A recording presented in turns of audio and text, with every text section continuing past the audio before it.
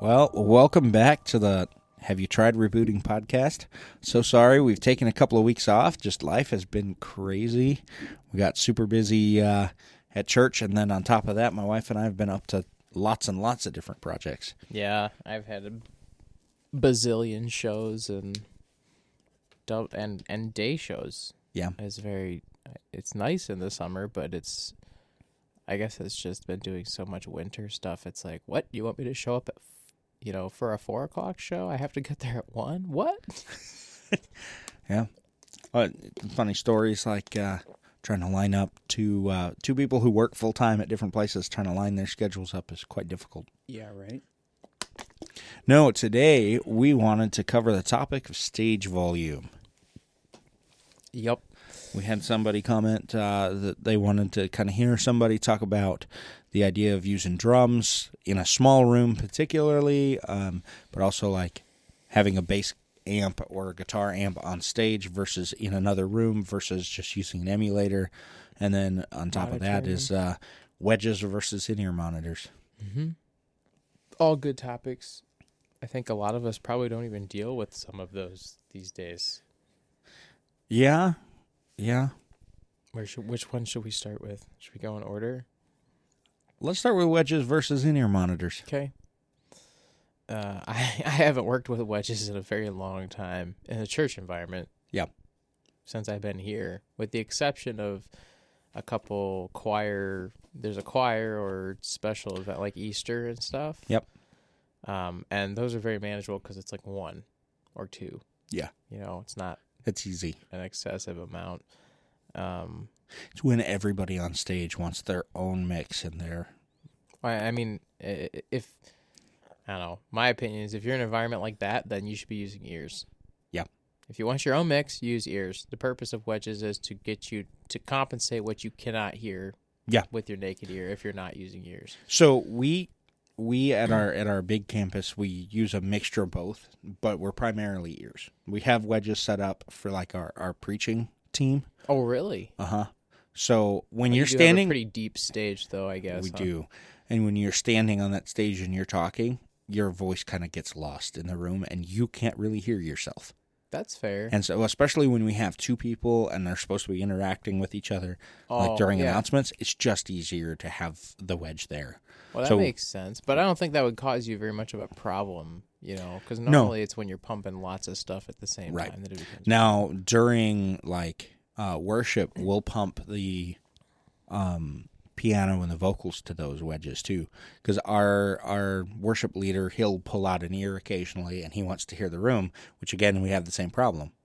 Do you have room mics? We do. He wants to hear the natural sound of the room. I never the studies that show the amount of hearing damage you take from doing that. I will never understand why people do that. Probably because they don't read the studies. But oh no, he knows. He's aware. I can't. I've been telling that. Condone that at all. A drummer, I've been telling people that for years. It's like if you pull one side out, it's not just volume anymore. Because especially if you have a molded in-ear, it seals. Yeah, and then it's a pressure difference between your 2 ears, and that actually causes damage. It's not just volume. Think about that part. Uh-huh. I mean, it's also the constant exposure to way too loud. Yeah. Being on stage that most old musicians, like not age old, like old from the days of no in-ears suffer from. Yep. No, but I don't condone that. Yeah. No. Definitely. If you're going to use in-ear monitors, wear both at all times, or take them both out. And part of the in-ear discussion too, if you're volunteering to serve the church, which is what you're doing if you're on the music team, the primary goal of what you're doing is not for you to have a good time. It's not for you to have a stellar mix in your ears. It's for you to hear what you need to be successful to create a worship experience for everybody else. It goes back to that discussion we had on day 1. Yep.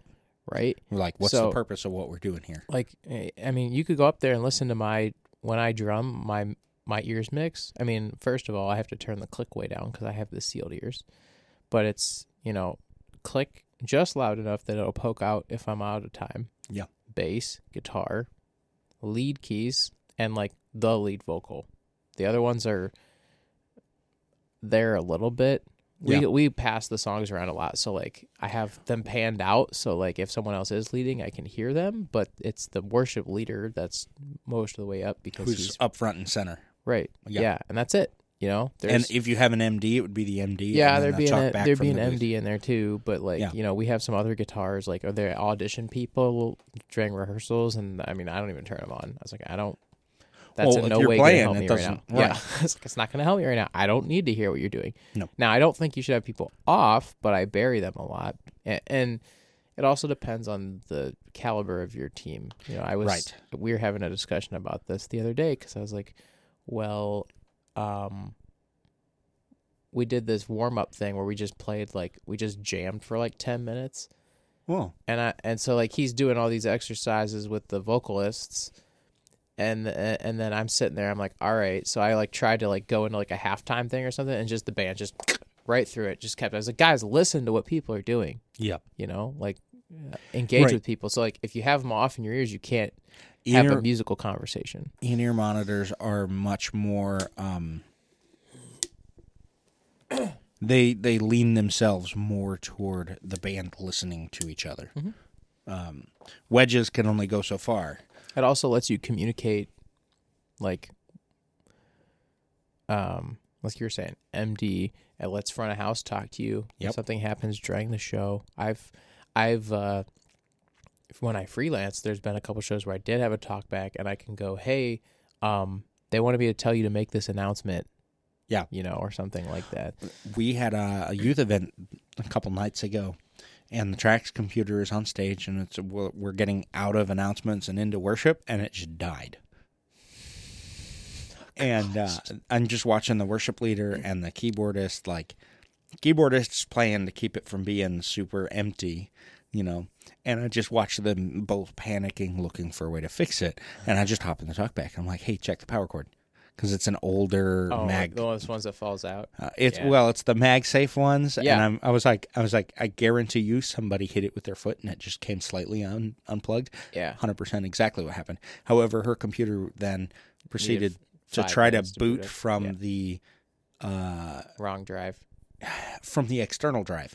Ugh. And so they couldn't ever get it back up. But I showed the worship leader what happened there. And it's just simple. Hey, you don't have to eject a drive that's plugged into a computer that's turned off.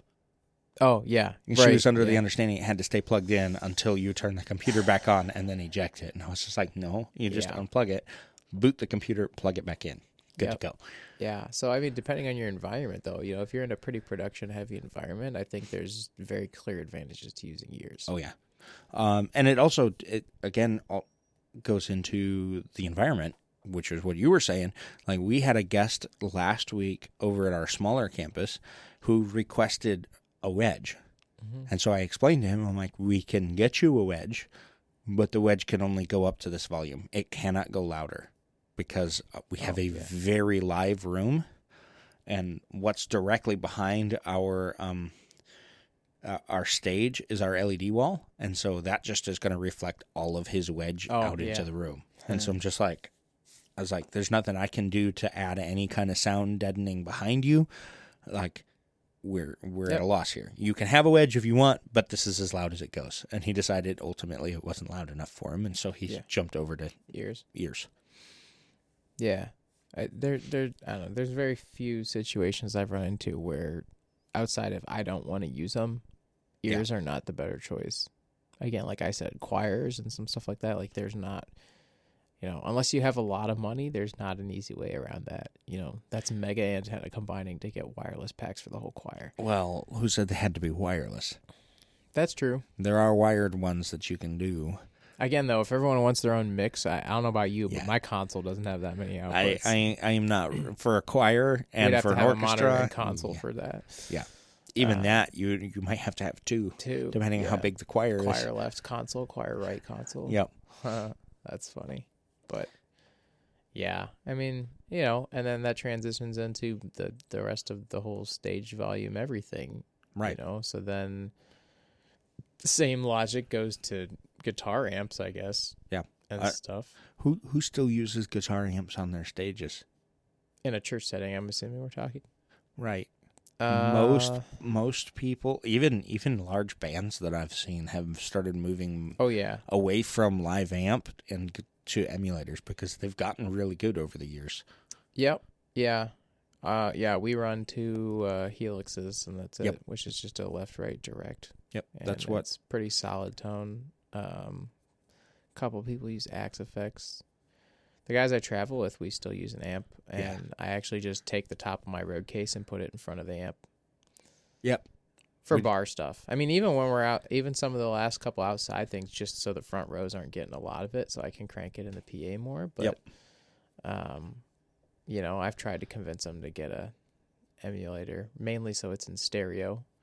And I was like, someday I'm going to buy just one of those pedal amp, like just straight amp sims. It's not like the Helix, just like a pedal that takes your guitar feed and makes it a stereo feed. Just so there's width, but yeah. I did a summer camp at my last church. We had the band come in, like we hired an outside band to come lead worship for the summer camp for the students. Okay. And he came in with this really nice pedal board that had that is stereo out and everything, but then he ran amps. Oh, he had like a stereo So- out for amps, or you had a stereo out amp simulator? He had a stereo out for amps.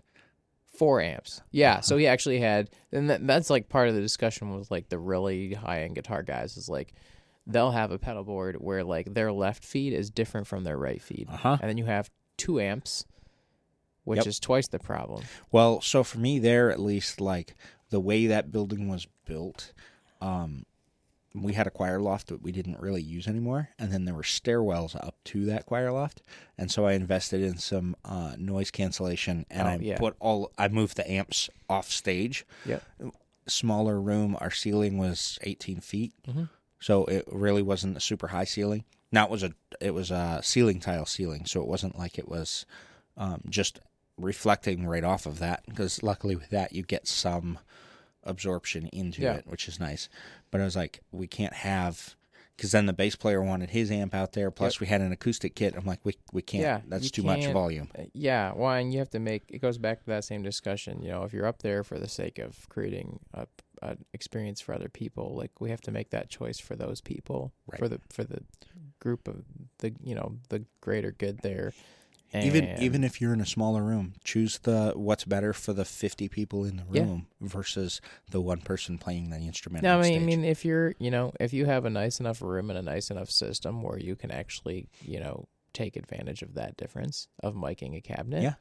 Okay, great. You know, when I first came to where I'm at now, we actually, they're still there. We haven't taken them all apart yet. Like someone had built ISO chambers and booths, and they're wood boxes that seal all the way with a fan to cool it. Nice. You put your amp in, and it's got like, I don't know if it's foam or pillows with fabric over it, and it surrounds the thing. So they would run all their amps with an SGI extender back into the system. We used to have those at the church I'm at now in the student worship center. I don't know if those, and this is back when I was here before, so this would have been almost 5 years ago.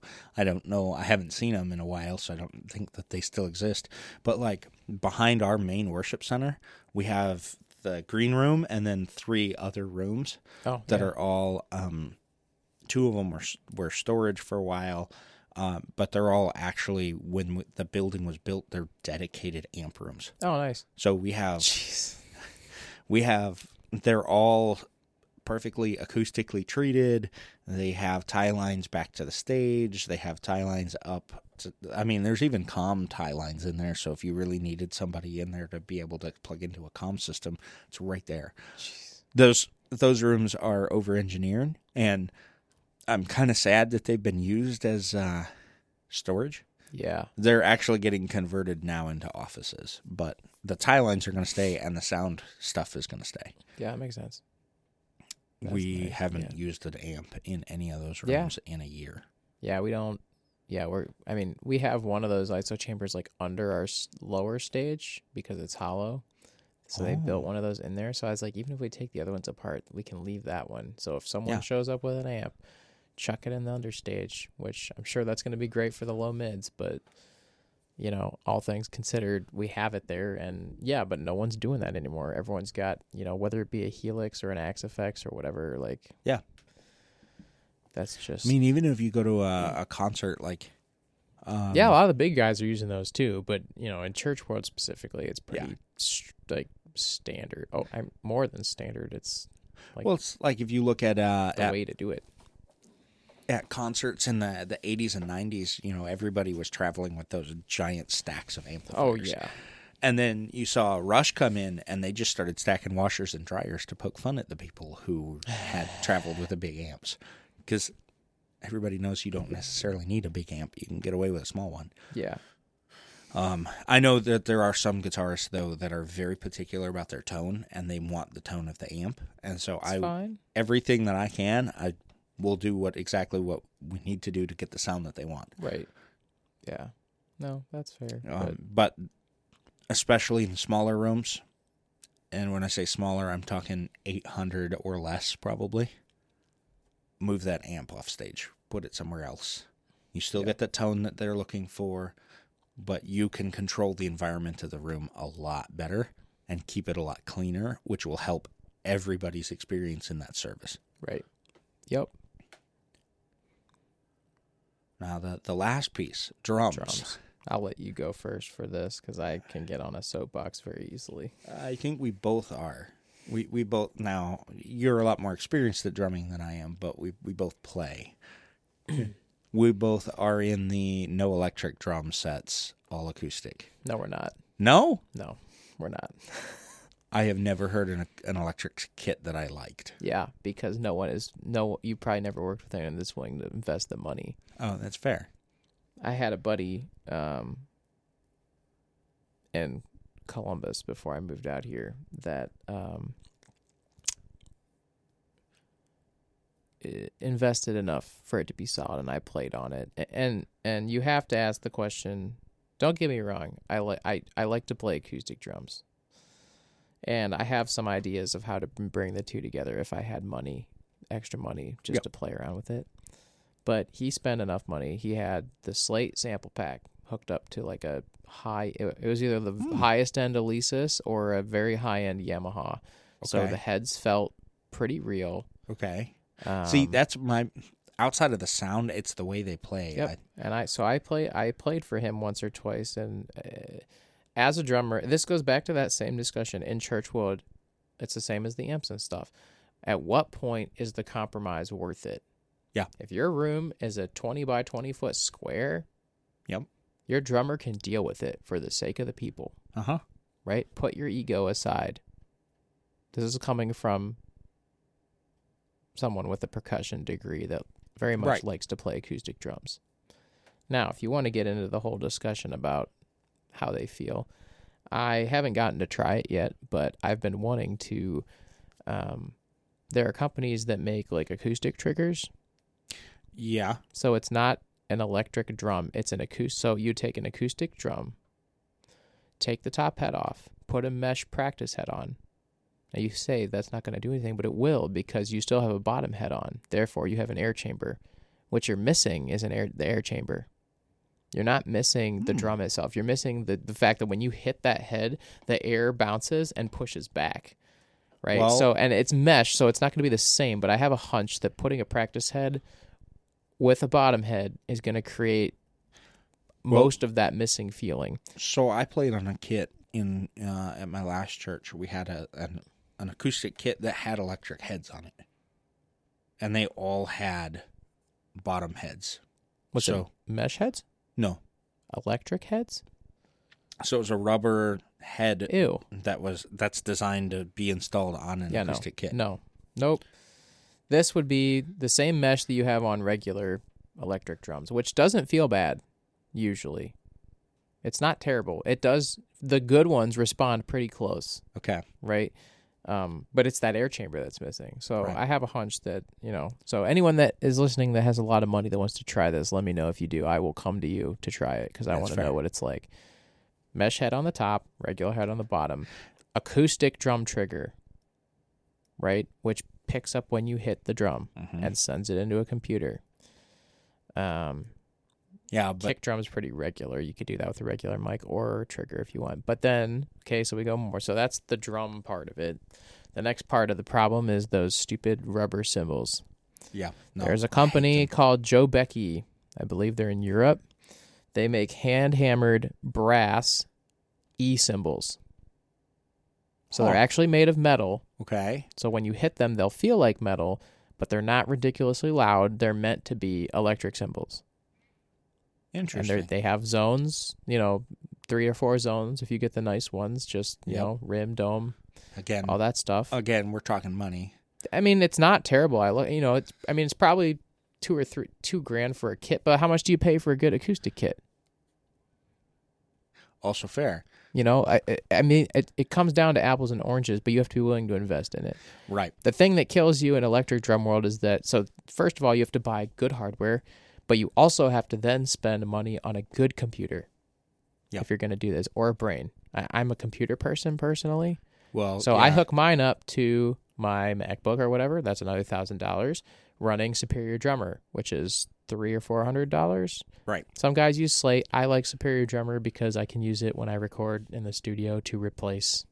Yeah. Like if I record someone live and their snare sucks, I can swap the snare out and it will replace all the snare hits with another snare. And it's really good at that. That's fair. And it sounds, I mean, if you take the time to dial it in, it sounds pretty real. But like you can also stack drums on top of each other. So like when I play a snare, I can play 3 snares. You can tie it into Ableton or stuff. So when you load, like He Shall Reign, the Christmas song with that cuckoo, that big synth kick drum thing in the beginning, you can start He Shall Reign and press a button, and now your kick drum is cuckoo instead of a kick drum. I don't know. See, I don't know how I feel about that. I see the usefulness of it. You have to be willing to make the investment. Yeah. I like acoustic drums too. I'm with you in the fact right now that I would never pick one over the other unless someone's like going to give me the money to put it together and do it right. Yeah. Well, and it's like you made the point that like a good acoustic set is going to cost $5,000-$6,000 anyway. You should come over sometime if they ever have me play for Student Ministries again. Yeah. Because I always hook my rig up and everyone's like, why does it sound so much better this week? Okay. Because I have the software. And I've taken enough, like, I don't spend a lot of time, but I've taken time to dial it in for that room so it sounds ish okay. But it's better than the stock brain. Like, it's like any audio signal path. Every stage matters. And when you're trying to, to remake something acoustic, it's even more important that you make sure you have high quality from the beginning all the way through the system. Do not skimp. It's like for our 1,800 seat space. Yeah. I wouldn't ever want to see an electric kit in there. I'd still want to hear it. It would if be you interesting. have the right sounds, the sound guy would love it. Yeah, but like in a space that size, you don't even necessarily need a shield. Oh, yeah. Our stage is super deep. We could just drop the drums further back if it's But an imagine, for broadcast and as a sound guy, if every piece of the kit had 0 bleed and sounded like it was in the recording studio. See, I shouldn't even say 0 bleed because the good emulators these days will actually re-emulate studio bleed, but at a manageable level. Here's the thing. Yes, that would sound super good, super clean, super crisp, but then it sounds way more produced and a lot less authentic. Potentially. Depends on how you mix it back in. But then, so let me ask you another question then. Why is it okay to use amp emulators and not drum emulators?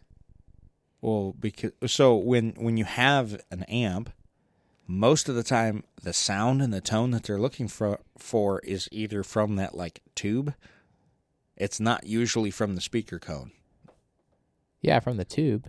Right. So you just run a tube emulator or like a tube hardware then or something? So like one of our guys wants to use his amp because it's got the tone he wants. So we run his, we turn the speaker cabinet off in his amp and we just run his XLR out. That's fair. So he's still getting the amp sound that he's looking for. And then when we can, he does like having it go. I was going to say, I would imagine that people like that would argue that if you're distorting the speaker a little bit, you can't do that off of DI. Yes. Which again, my question then becomes: why is it so poo-poo to use drum emulators but not or guitar emulators but not drum emulators? Well, or like MainStage instead of an acoustical grand piano? Why is it okay to use MainStage or Nords or whatever?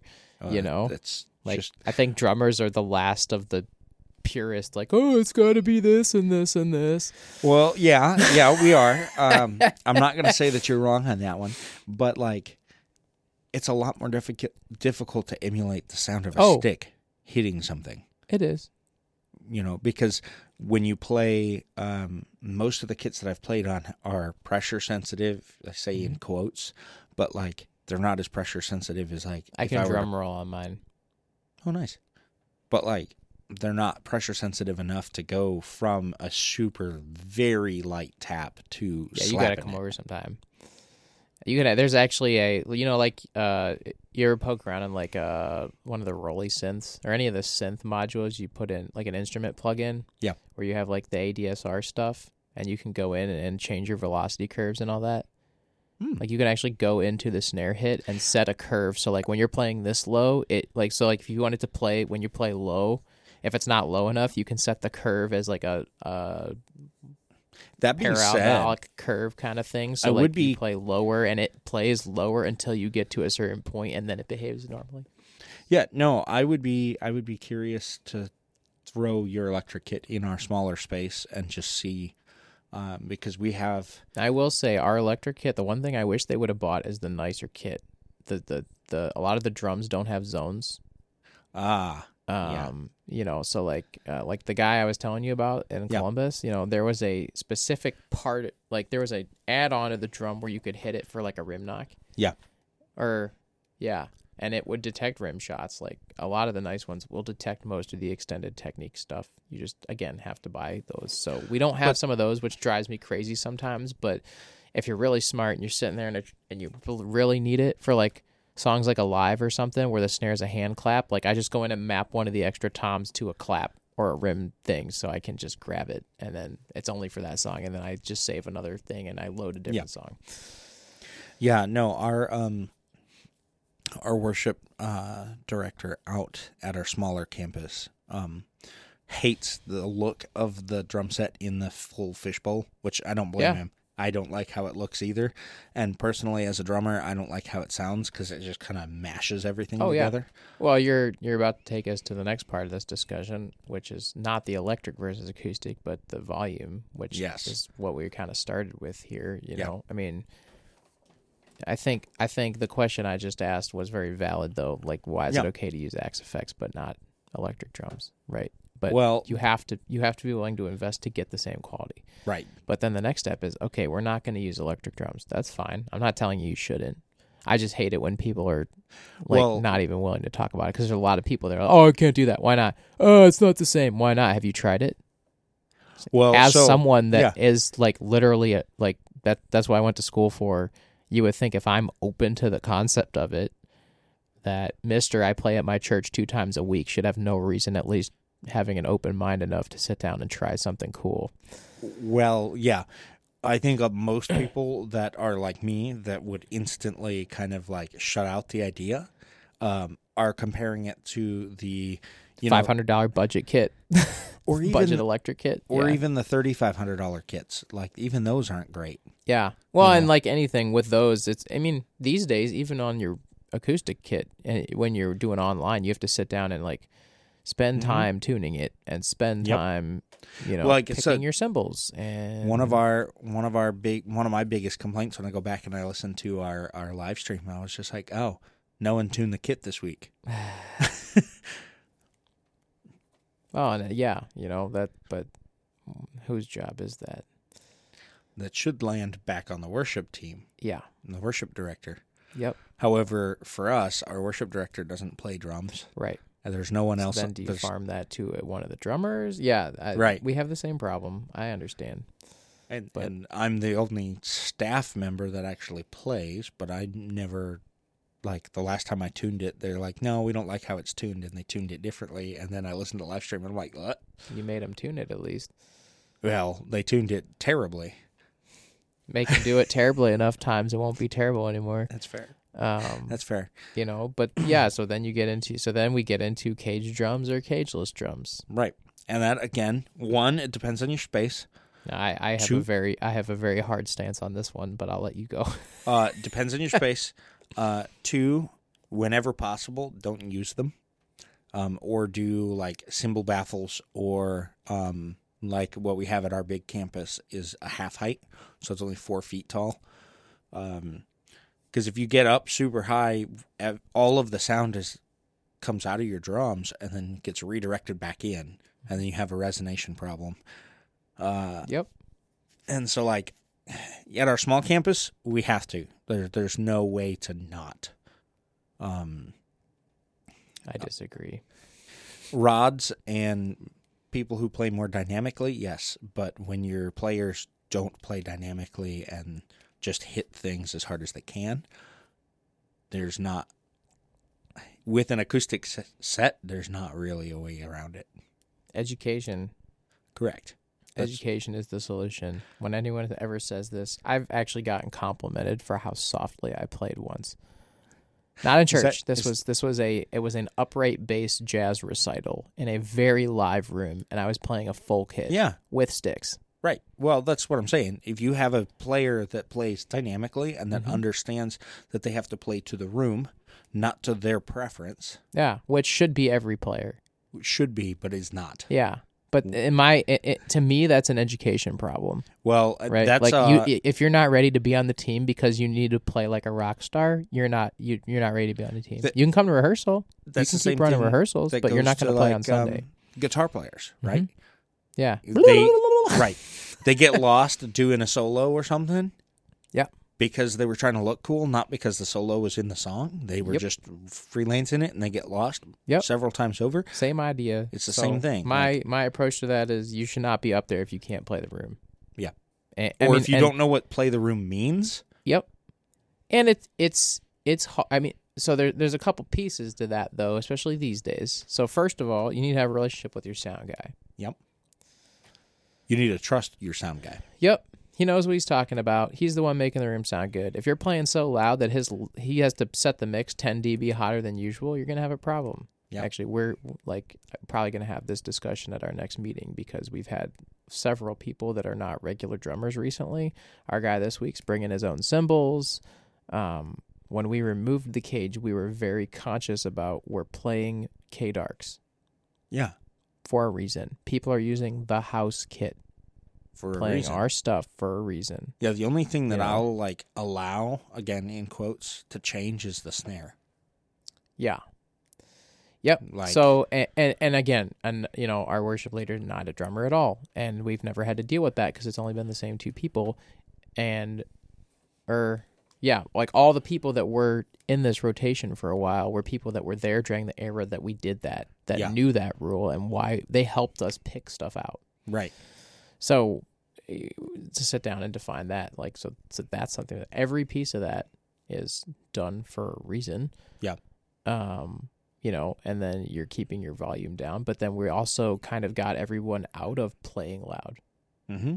Like there was a time I had to sub in because someone was late for Sunday morning rehearsal. Yeah. And I was like, well, I'm running roaming cam. I can sit in so you guys can rehearse with drums and set the room mix. And I came back and the front house guy's like, why do you play so soft? I was like, what? I was like, I don't play that soft. I was like, everyone else just plays so loud. Yeah. And I was like, you don't have to have like a 20-inch stick height to make the drum talk. Well, that's we're kind of diving more into now the mindset of a drummer. But True. More of your sound and a lot of your control comes from your wrists. Yeah.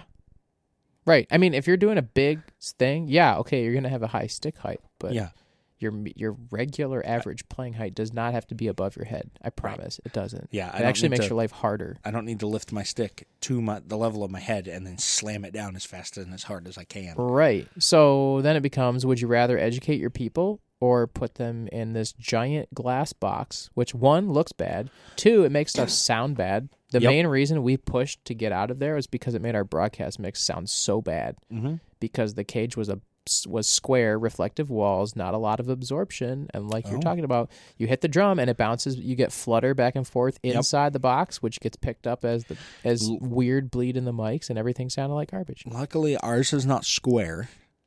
Well, yeah, it helps if you build it with a curve or, ours is more rounded, angles or whatever. Our roof we have a foam roof on it, and then we also have a foam back wall. So, like, we do have some absorption in there, but you still get resonance. Now, luckily, this campus doesn't live stream. Yeah. And there's no intention necessarily for it to live stream. But, like, we have some drummers that I'm like, I don't need to turn the snare on. Yep. At all. I barely need to have the overheads in the house. Yeah. There's even one guy that plays occasionally that I'm like, I don't have to turn the toms on. All I'm miking, the only mic that's on in the room is then the kick. Yep. Well, and so, that's the other part of that I was going to go. So it's like there's a second half of this that we have to remember. It's like, so talking about playing the room. Yeah. I come from a jazz background. It's really easy to play the room when you can hear everything. Yep. When you got ears in, it's a lot harder for two reasons. One, you have to have your kit mic'd well and correctly. And balanced in your ears. Well, that's the second part. And not even balanced. Like I actually usually turn it up a little louder. Like, this is an easy way, if you're struggling with this and you want to go cageless and you have ears, take your drummer's drum mix and turn it up like 2 clicks.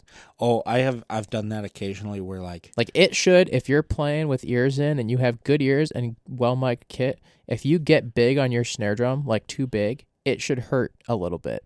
I did that at my last church one time. There was a drummer we had come in that I kept reminding him, hey, just pull it back, pull it back, pull it back. And we had just the baffles just to help kind of bleed. Yep. But we had a smaller space. We were 650 seats. Yep. This is the 18-foot high room. Like, it's not a huge space. And, we got away without a shield. Yeah. It was fantastic. I loved it. We spent a lot of money on that drum kit. I spent a good amount on the mics for it. It was, I loved it. Baffles. Same thing, though. Same thing Loved as the rest of them. You have to have good, and this is where it's like, is it electric or acoustic? You're going to spend good money on good drums. Yep. You're going to spend good money on good mics. Right. You're going to spend good money on probably shy baffles for the cymbals. And good cymbals. Going back to even amplifiers, you should spend good money on emulators if you're moving that route. Yeah. Like the Hilux stuff is really good. Like that's same what we thing use. Same thing as amps though. Good amps cost money. Good emulators cost money. Good anything costs money. Yeah. But like they always taught us in recording school, garbage in equals garbage out. Yes. Unfortunately, there's no way around it. If you got a $5 amp emulator, it doesn't matter if you have a $50,000 sound system. It's going to sound like crap. And you can only polish a turd so much with EQ and compression at the front of the house. It's much easier for you to buy a nice guitar emulator and have a less nice mixer or a less nice PA because you can upgrade those later. And you can still make those sound good. You can still make those sound good. If your sound guy doesn't have to put any EQ on it and it just sounds good, it makes everybody's life easier. Yep. And you're going to be much happier in your ears anyways. Yeah. Yeah. Well, that's our TED Talk for the week. Yeah. Just the less stage volume, the better. Correct. I always say. And unless it's feedback. Drum sets. Keep your acoustic drum sets and teach your drummers dynamics. Yeah. Yep. Cage-free. Cage-free. Learn dynamics. Learn dynamics and cymbal baffles are okay. Mm-hmm. Or a half-height shield, but those are debatable still. Even. Yeah. I don't particularly like ours, but it's better than the full height that we were looking at doing. They were looking at doing another 6 foot, and I was just like, ugh. The 4 foot at least to like allow some to escape, and and it's square, it's 1/2-inch plexi, like. Being 4 foot high means all the sound escapes instead of resonating back into the kit. But there's not really a point to that, I don't think, but whatever. Everyone else said they heard a big difference. Yeah, because they saw a big difference. That is correct.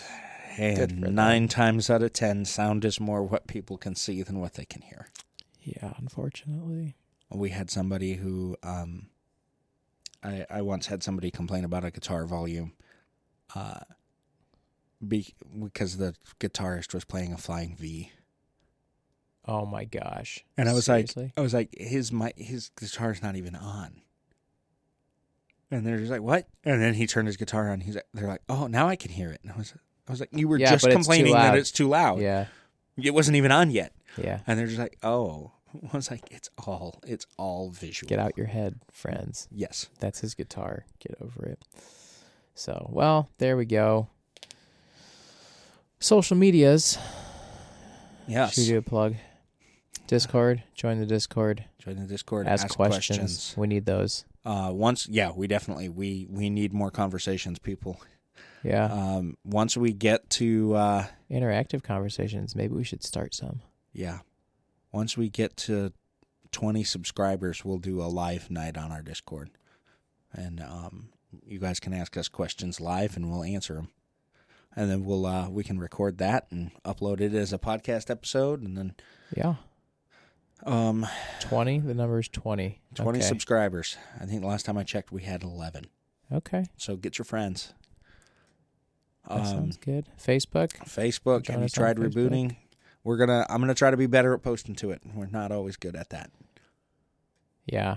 What I'm gonna be try to be better. But remember, you can always message it. Alex and I both get notifications. If you guys message questions to it, we will get that. We'll be able to make a podcast episode on the questions. Also, email us at haveyouttriedrebooting.podcast@gmail.com. Yep. All right. Thanks, everybody, for listening. Have a good week.